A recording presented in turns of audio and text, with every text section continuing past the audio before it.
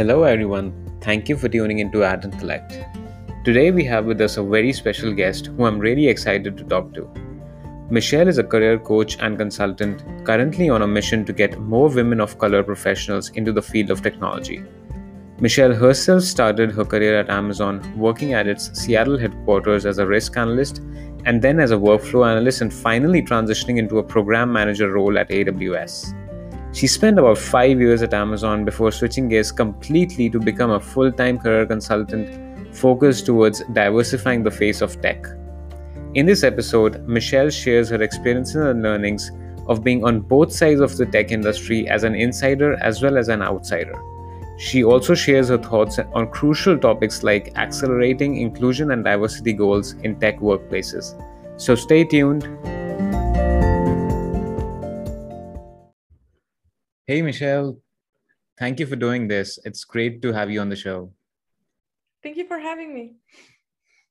Cool. I've been really looking forward to this conversation. I have known you since the Amazon days and have been recently following your great initiative with your coaching practice, which aims at helping ambitious women of color to pivot into big tech. That's really good. Yeah, thank you. Yes, that's my journey. Cool. So I think it'll be a very interesting conversation. And why don't we start with your journey first? Like starting as a first generation immigrant, having a non traditional, non tech background, but finding your way into big tech with one of the biggest technology players in the industry, that is Amazon. And then not only that, a couple of years later, switching gears completely to start the Tech Career Lab, which is your coaching practice, with the sole aim of helping others realize this goal for themselves. Like how was this journey like? Yes, so it sounds like a definitely like a crazy journey. And so for me, so for those obviously people here and don't know where I'm from, so I'm originally from Mexico, and so I migrated from Mexico to the US when I was 19 years old. And the main reason for that is because I didn't get into my medical school of choice. So that was kind of something that had me down for a really long time because I thought that I was not good enough. And so I was like, I already have like a US citizenship, even though I was brought up in Mexico. So I was like, okay, I'm just gonna go to the US and see what's good in school, in the school area in the school part of things. And Mhm. so I decided to go into the University of Washington, and that is in Seattle. And so my first kind of like idea was, okay, like picking a career course. And for me, that was international studies. So I wanted to maybe become a diplomat down the road or something like that. It sounded cool, like you could travel all the time. Yeah. And so I ended up doing international studies. And upon graduation, I actually realized that I had gone to an event that was like meeting other diplomats, and they were usually, like white older guys. And so I was like, well, I feel that this is not going to be a culture fit for me. And then, so I just decided to kind of like switch gears after I had just graduated. So I decided to start looking in the Seattle area to see what was good. I saw a lot of companies up and coming. I remember seeing Zillow a lot, and also Amazon. So Amazon was coming up, and I started kind of like obviously becoming really obsessed with the job postings that they had. And I was like, oh man, like I know that I can do this with my language skills, or I know that I can do that with any other of my other skills. And so I started then into my journey, which is kind of like the second part of that journey of transitioning into tech, leveraging that social science background, and leveraging also my retail and customer service background as well. So I did that, and 2 years later, I was able to make the transition happen. And I ended up staying at Amazon for a little over 5 years in a bunch of different teams. In the ones that I started as a risk investigator, then in the one that I met you when I was in workforce management, Yeah. and then I ended up becoming a program manager for AWS, which I would say that it was my dream job. And that's all, that's usually why I say that I quit my dream job to help other women get into the technology field. And that is what I did last year. So last year I quit Amazon and I decided to launch my own venture to help women professionals kind of just pivot their careers into technology. Yeah. Okay. Wow. That's a great story. Um, cool. So let's keep the focus on your journey for now. I'm like really very curious to know, like, so you had your dream job and then you later pivoted into, helping others to get achieve that. So what was this transition like? Like, was coaching something that you always thought you wanted to do, or was it a sudden aha moment where you realized that, this is my purpose and I should focus now on helping others to achieve the dream? Yes, yes, absolutely. So I feel so I started what I have now, which is the Tech Career Lab. I started it when I was at Amazon. So I started maybe like in the past 2 years or something. And I started as my side hustle. So my main focus was at the beginning just helping women with their LinkedIn, their resume. So just kind of like the normal job search things. And yeah, and then I happened to get into my dream job. And something that I realized is that I continuously, even though I was enjoying my work at Amazon a lot, I found myself daydreaming a lot about the potential impact that I could have if I went full time with my coaching business or with any business. At this point, I was just calling it online business because I didn't know it was going to become a coaching business. Um, and then as I kind of continued that part of helping women with the job search and stuff like that, I decided to start kind of getting a coach on my own. I hadn't worked with a coach before. And so for me, doing something new and different for me was like, okay, like it took me 2 years to get into tech because I was also without a coach. So maybe this time when I'm launching a business, I can have someone who has done the same thing and they can Yeah. help me accelerate that process a lot more. So I ended up working with this coach, and then I realized, so I went into this coaching relationship thinking that she was going to tell me, okay, like write posts like this or do this on LinkedIn or, attract customers this way and so on.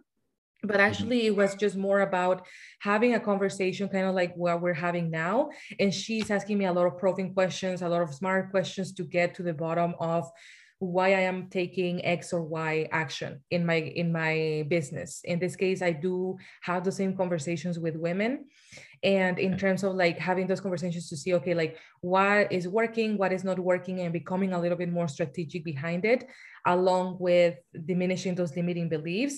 But anyways, when I started working through my own limiting beliefs with this coach that I told you about, it is when I realized the power of coaching. So it was when I decided, okay, like I think I can definitely go full time on this.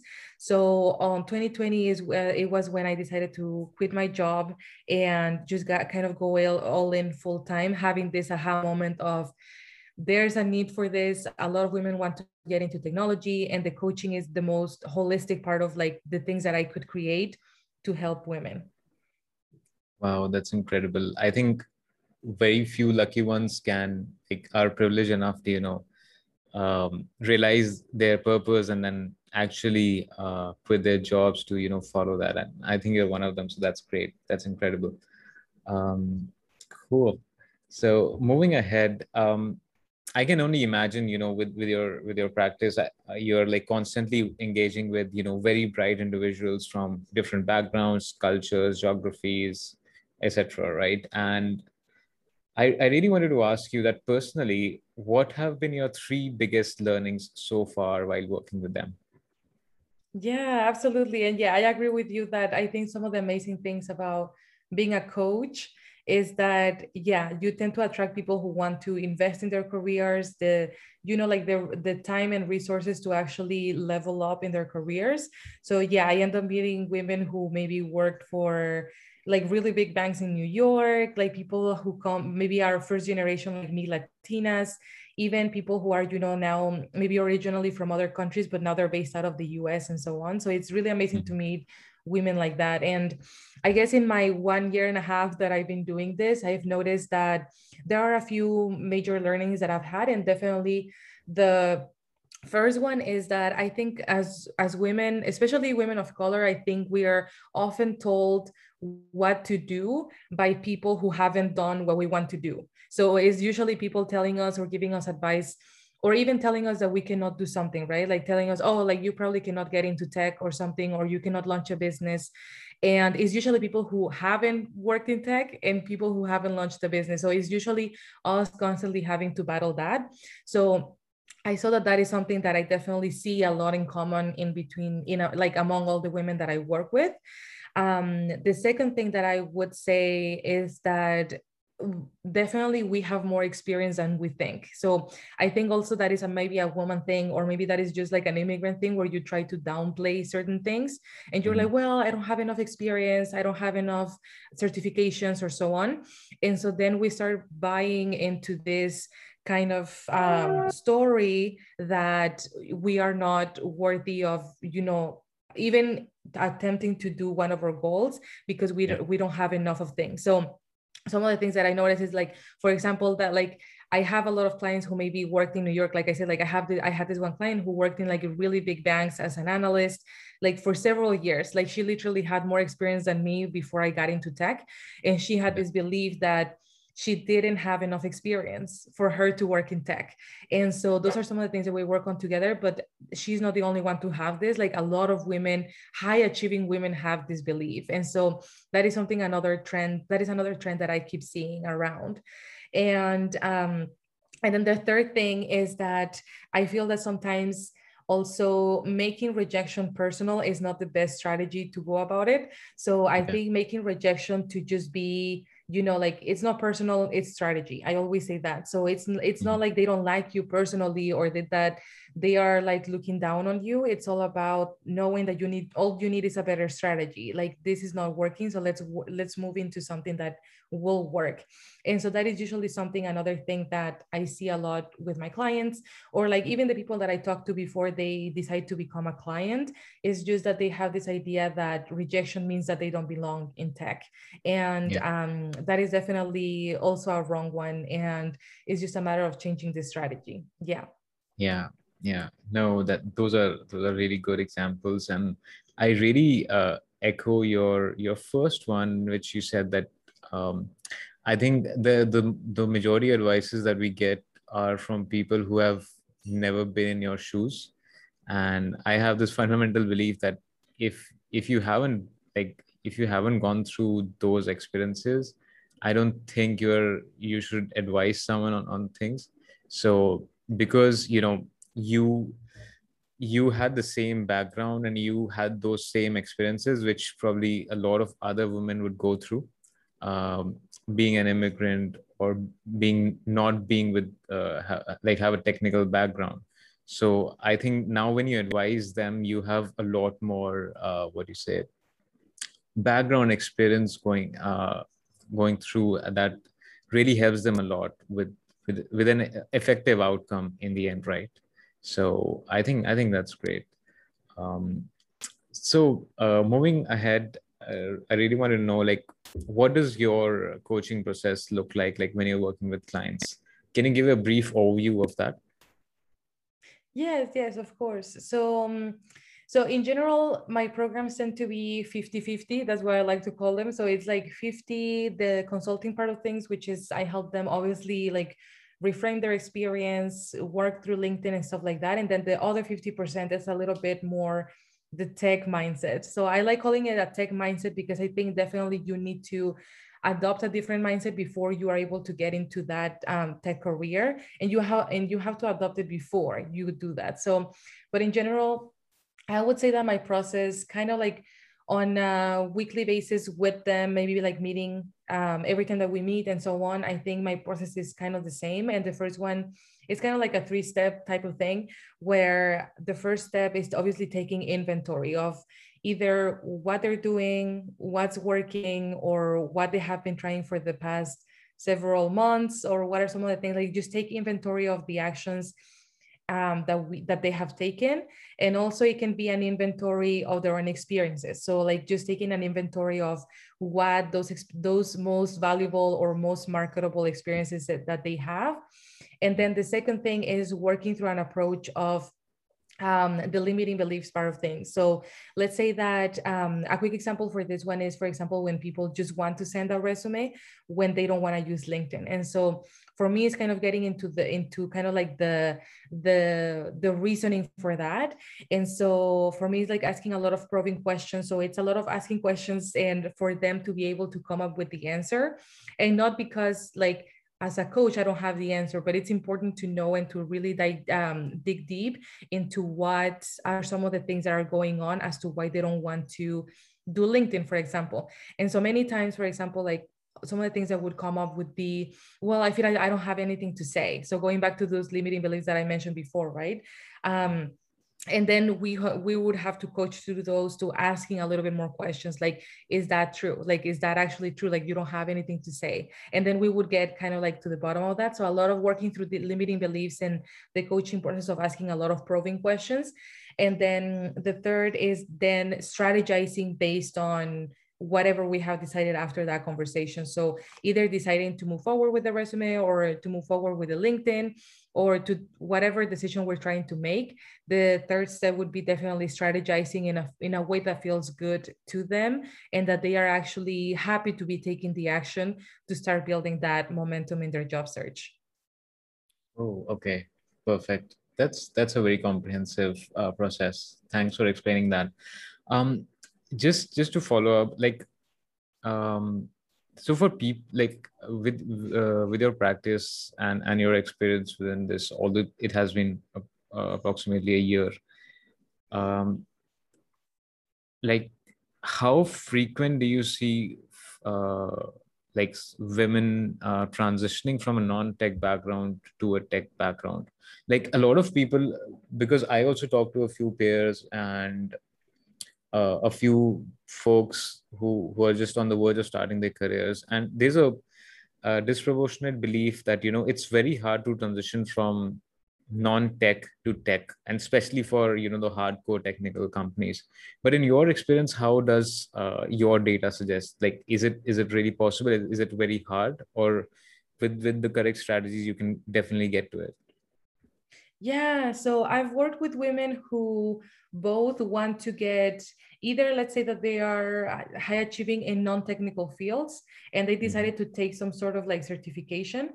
So they take the Okay. certification hoping that they will, usually a technical certification. So maybe they went to a boot camp to learn how to code and stuff like that. And then that's how they want to get into tech. And then the second route is when they are trying to just leverage what they have so they can get a non-technical job in their in tech. So it's those two, and I've worked with both, and I think definitely both have the same issues. So I think both definitely feel that, for example, I think when women go into like the idea of like, okay, I'm gonna get a boot camp, and now after that I'm gonna feel so experienced that I will get into tech. What happens next is that they start trying, and again, rejection might be happening because that's completely normal. The bar is really high in technology. So then now they start making it about like, oh, maybe I need more certifications or I need more of this and that. So I've seen women to be able to do it, and usually women who had been able to do it that I've worked with are women who put in the work. So besides of what was asked of them, like in terms of like the boot camp, they creating their own projects. If they already had a job, a non-technical job, they creating their own technical projects in their past job. And so, and the third thing that I saw in common also as well is that they also put themselves out there a lot. So they share their technical expertise a little bit more with the world in terms of LinkedIn. Like maybe they share a little bit more of the things that they know how to do. And so it's definitely possible to make the transition. And what I definitely recommend for people who are trying to make the transition is that decide whether or not they want to be technical in tech, because the two options are open. Like you can definitely go the bootcamp side where you learn how to code or you become technical, and then you still have to leverage your old experience, or you just leverage your experience and you land a program manager role or any role that doesn't require coding skills. So it's just one of those two, and understanding that it's possible both ways. Because another thing that I see is that a lot of people, and I also actually went through this myself when I was trying to get into tech, I thought I needed to be technical to get into technology. And so I started taking a bunch of classes online, not really like really aimlessly and trying to see, okay, like, well, like this is the only way to get into tech. But actually I ended up just leveraging what I already had to be able to get into technology, and ending up at a role that someone who, I don't know, like maybe was already technical could have ended up in. So definitely knowing that those two options are there and that both options are definitely possible is just a matter of on both putting in the work and kind of like sharing their expertise with the world. Yeah. Yeah, I think that's a great those are really great tips, and I just want to echo what you said again. So like there are a lot of non-technical roles within big tech companies, right? Like really a lot of non-technical roles. Yeah. So roles like program manager, which you had at Amazon, and probably account management, and even product management doesn't really require you to code on a daily basis, right? So you just have to have that fundamental knowledge of how programming works, and then you have a strategic mind to understand what the customer needs are and what the product needs are, and you can get into those roles as well, which really don't require you to do hardcore coding on a daily basis. So I think that's a Yeah. great tip for those who are trying to venture into the world of tech and are not from a technical background. Great, great. Yes, absolutely. And actually, just a quick example, like I also met someone who actually used to do sales. So she used to do Okay. sales in like the big boats, like the cruise ships, I guess. And that's all she did. Like she had several years of experience on that. And very recently, she transitioned into AWS as a lead generation manager. Hmm. So that is kind of like how it goes to show that your experience is worth a lot, and you can do the same things that you were doing in a cruise ship that you can be doing in AWS. Yeah. Oh wow, that's a great transition. Yeah. Cool. Yeah, the possibilities are endless, and probably you will have to, if you're from non-tech background, you have to put in more hours, more work, more efforts. But then there's always a possibility that you'll get what you're achieving, right? Yeah, totally. Cool. So now let's transition. Now this is probably the most favorite and important part for the podcast. When I was thinking about the questions, I really wanted to put in these because I think, according to me, like these are really important. And I really wanted to ask you because you are in this field and you're talking to a lot of people every now and then. So yeah. So being a tech person, who has seen the industry from the both sides, like you were at Amazon as an employee, and then you're out of Amazon working on your own and helping others to achieve that goal. So where do you feel the biggest disconnect is, especially when we think about making big tech workforce more diverse? And following that up, like when you're working with clients, how do you try to bridge that gap with your coaching? Yes, absolutely. Yeah, I've been thinking about this one a lot because obviously the talk about diversity and inclusion in tech is becoming really, really big right now. Yeah. Or I don't know if it's just the algorithm feeding me that, but I think definitely I've seen it pop up a lot more now. And I think one of the major things that I keep thinking about is that there's this belief that there's not enough talent out there. So the from the tech company, so and this is actually from the both sides. So from the tech company side, I feel that there's this belief, at least from me talking to some of the HR people when I was in there, when I used to maybe like do some like impromptu interviews for my teams and stuff like that. Some of the kind of like recurring ideas is that there's not enough talent out there for them to get into this role, even though there's millions of people applying or like thousands probably. There's this idea that these are either not qualified or this idea like there's some gap there. And then from the other side, now that I've talked a lot more to people who want to get into the field, they also have this idea that they don't have enough talent to get into tech. So it's this kind of like story that everyone is kind of like feeding each other. But I think definitely the main idea for me is to let like the big tech companies know that there's definitely the talent, and I'm sure that we'll talk a little bit more about that in a few minutes. And then from the other side of the people who want to get into the technology field, also knowing that they already have what it takes to get in there, and that's how I incorporate that into my own coaching. So when people most of the times that they feel that because technology is a whole different field that they were before, let's say that they were in banking before or they were in logistics before, they feel that they have to become some superhuman to go into the technology field. But the reality is that they already have enough talent, they already have what it takes. And the easiest way to put this is like, if you have solved problems for somebody else outside of technology, you can probably solve problems for tech. And ultimately, that's why tech is hiring. Like, they are trying to solve a problem. They're either growing too fast, they have a product that they need more hands on.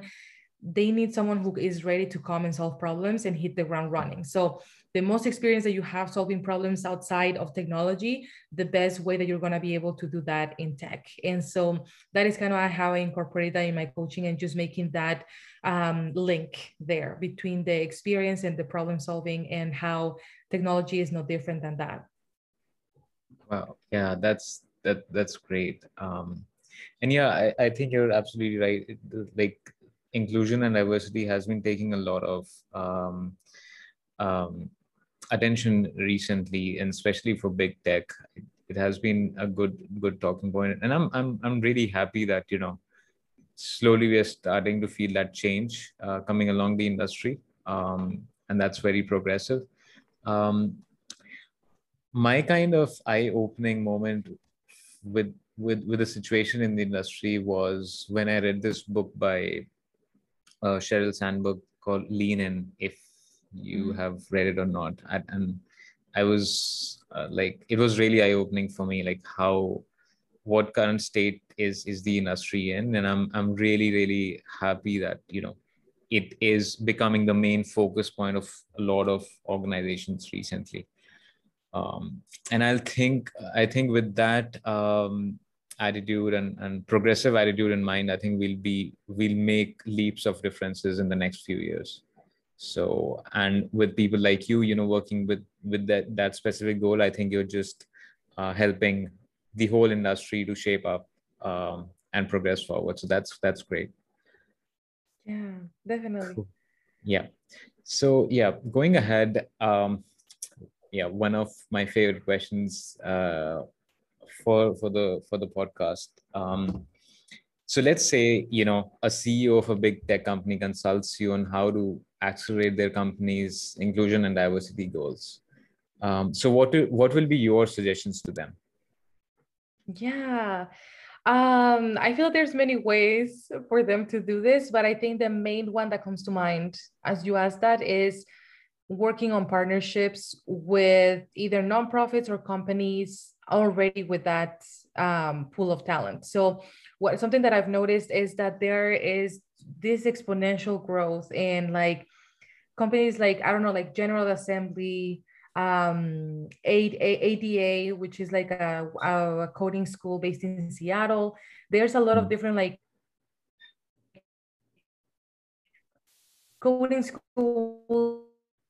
Right now, there's also a lot of like you're taking this online. So it's a lot of these different companies and also nonprofits that I don't know at the top of my head, but these are companies that are already working on the learning part of things. So they are teaching people the skills that are needed in technology.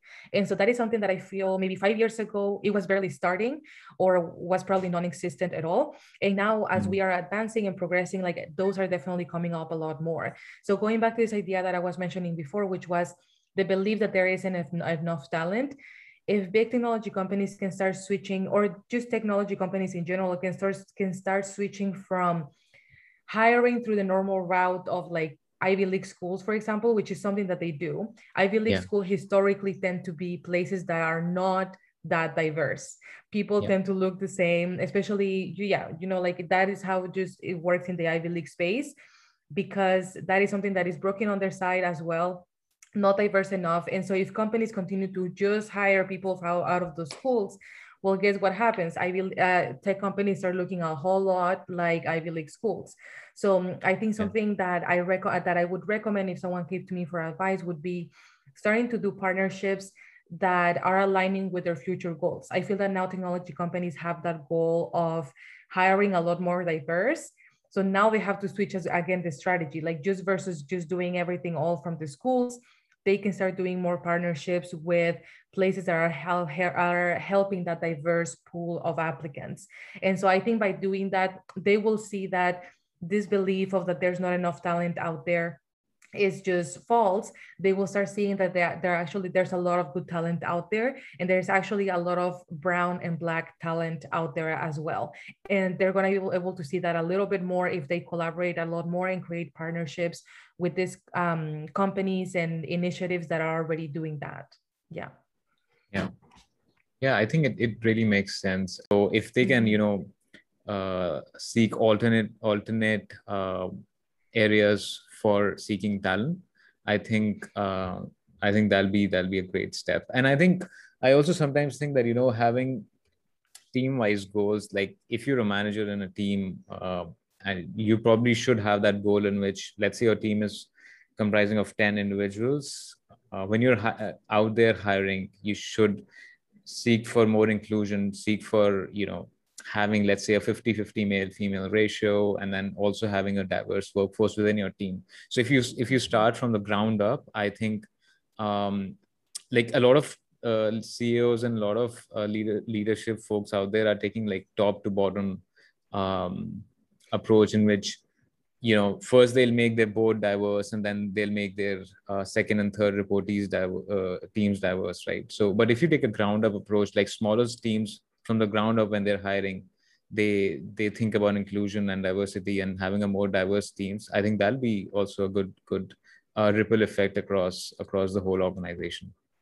Yeah, I think so too. And you mentioned something important, which is, I mean, I just talked about it, like hiring diverse, but there's the inclusion part. So Yeah. something that I noticed, especially, being in the US, where I feel that we talk a little bit more about race and stuff in the workplace, Mhm. something that I realized, I think definitely is that when you don't see someone who looks like you, at least for example, for me, as I was often the only Latina in a room or stuff like that, but even though I was lucky to be in teams that maybe were a little bit more diverse, you have a little bit more of that support, at least morally, or at least like of you being able to see the things that are possible for you there as a Latina, as a woman. um, so I think definitely it's all about the retention part of things, because also the numbers don't lie, and they're showing that brown and black folks are leaving technology as easy, as fast and easy as they got in. So let's say that they Yeah. make it in, and then after that they're like, like, I'm just gonna leave because I feel that it's not inclusive enough for me. And I think also, I think part of like just not hiring diverse is just working with the HR teams, like human resources, making it in a way that not only are they hiring people who are more diverse, and also like they change their mentality about the lack of talent, but also when those people are in, not dismissing their claims. If there is any claims related to race or related to anything like that, not dismissing those, and being someone who is a little bit more open to the possibility of this being true.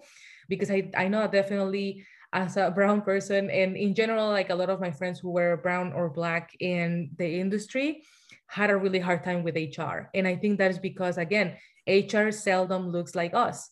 So we Yeah. need, like you said, like that top to bottom approach, where every single part along the way there is diverse, because otherwise no one is going to be able to relate to our stories or the things that we're bringing also to the table. So I think that's also something important to just note.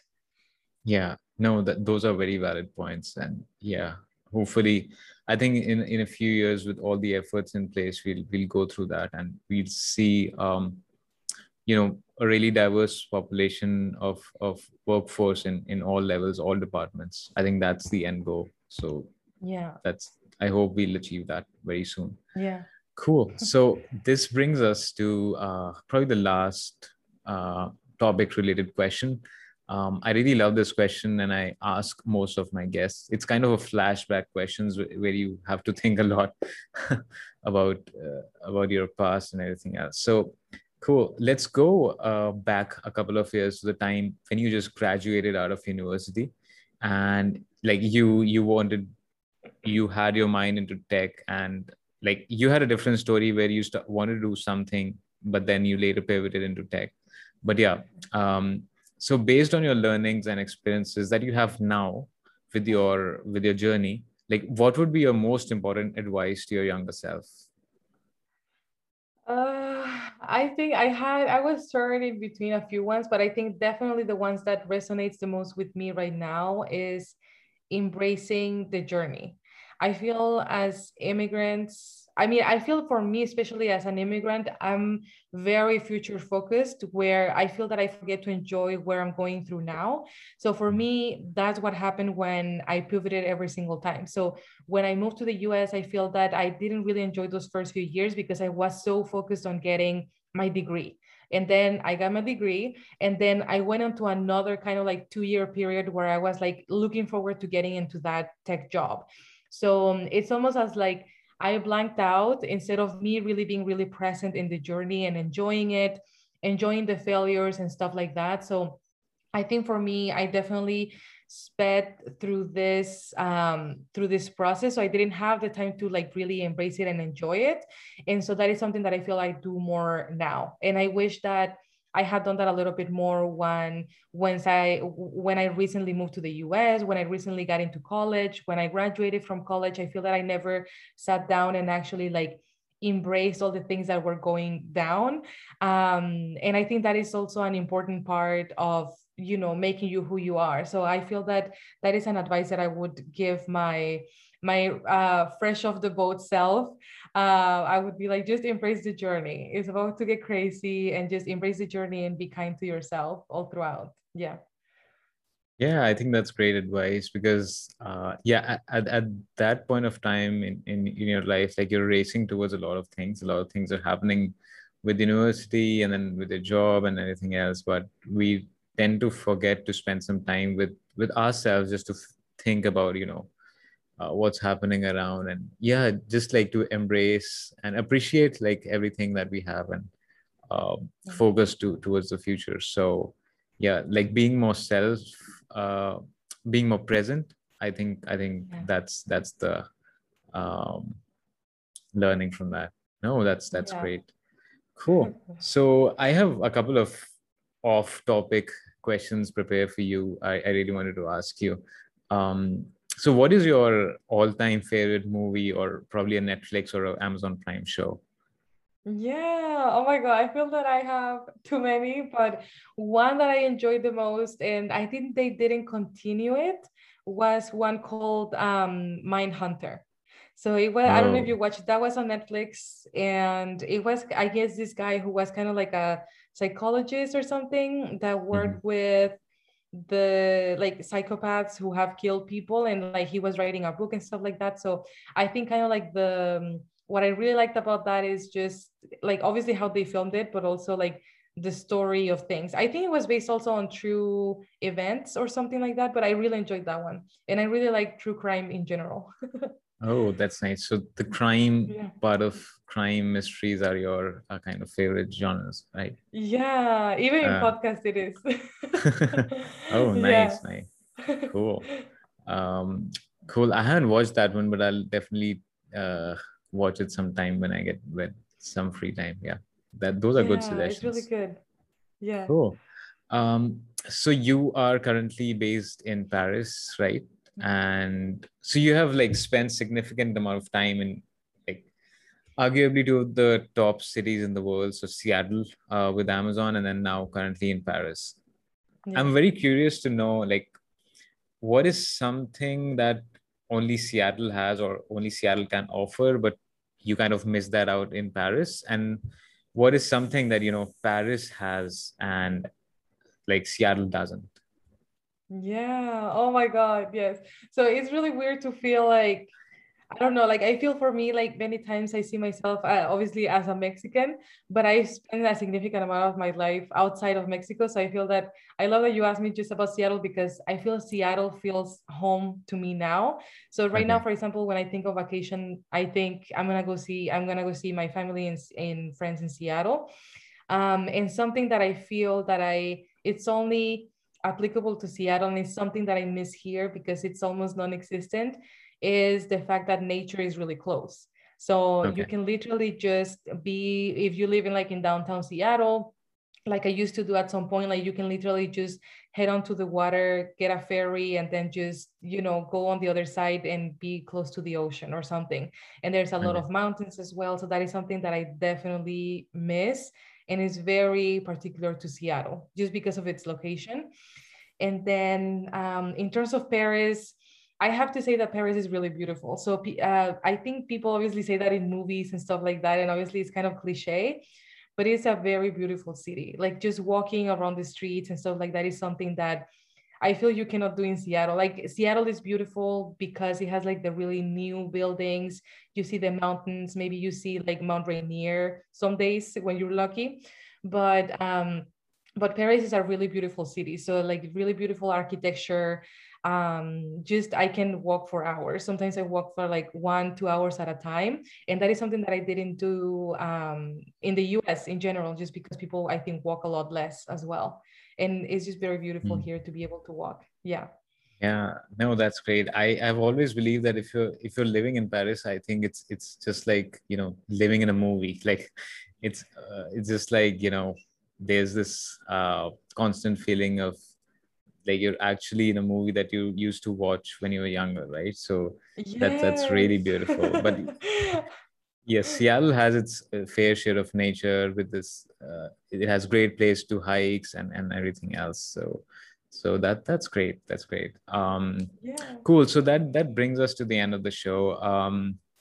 It was a really nice talking to you, and it was great to hear your story from leaving your dream job to like follow your passion and do some meaningful and purpose driven work.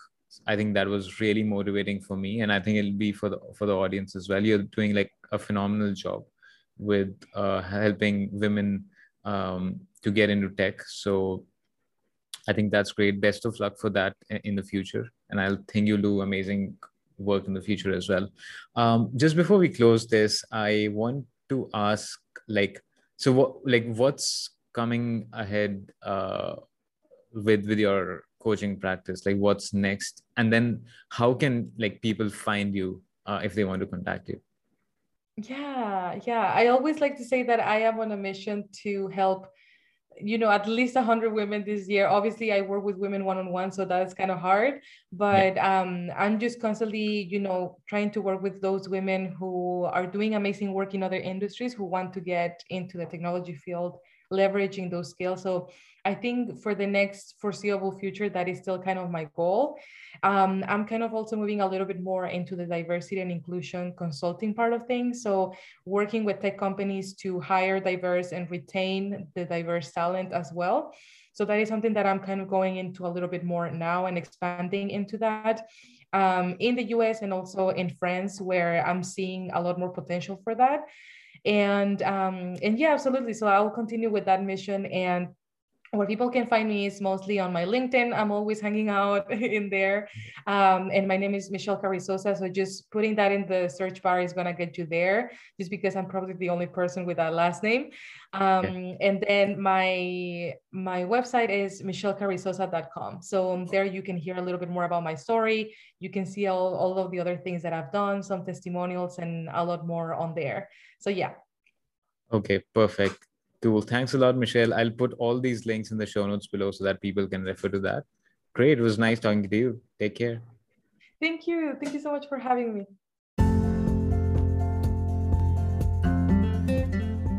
This was Michelle Carrizosa from the Tech Career Lab. You can reach out to her via LinkedIn just by searching for her full name. A link to her LinkedIn profile is also copied in the show notes for reference. Until next time, peace.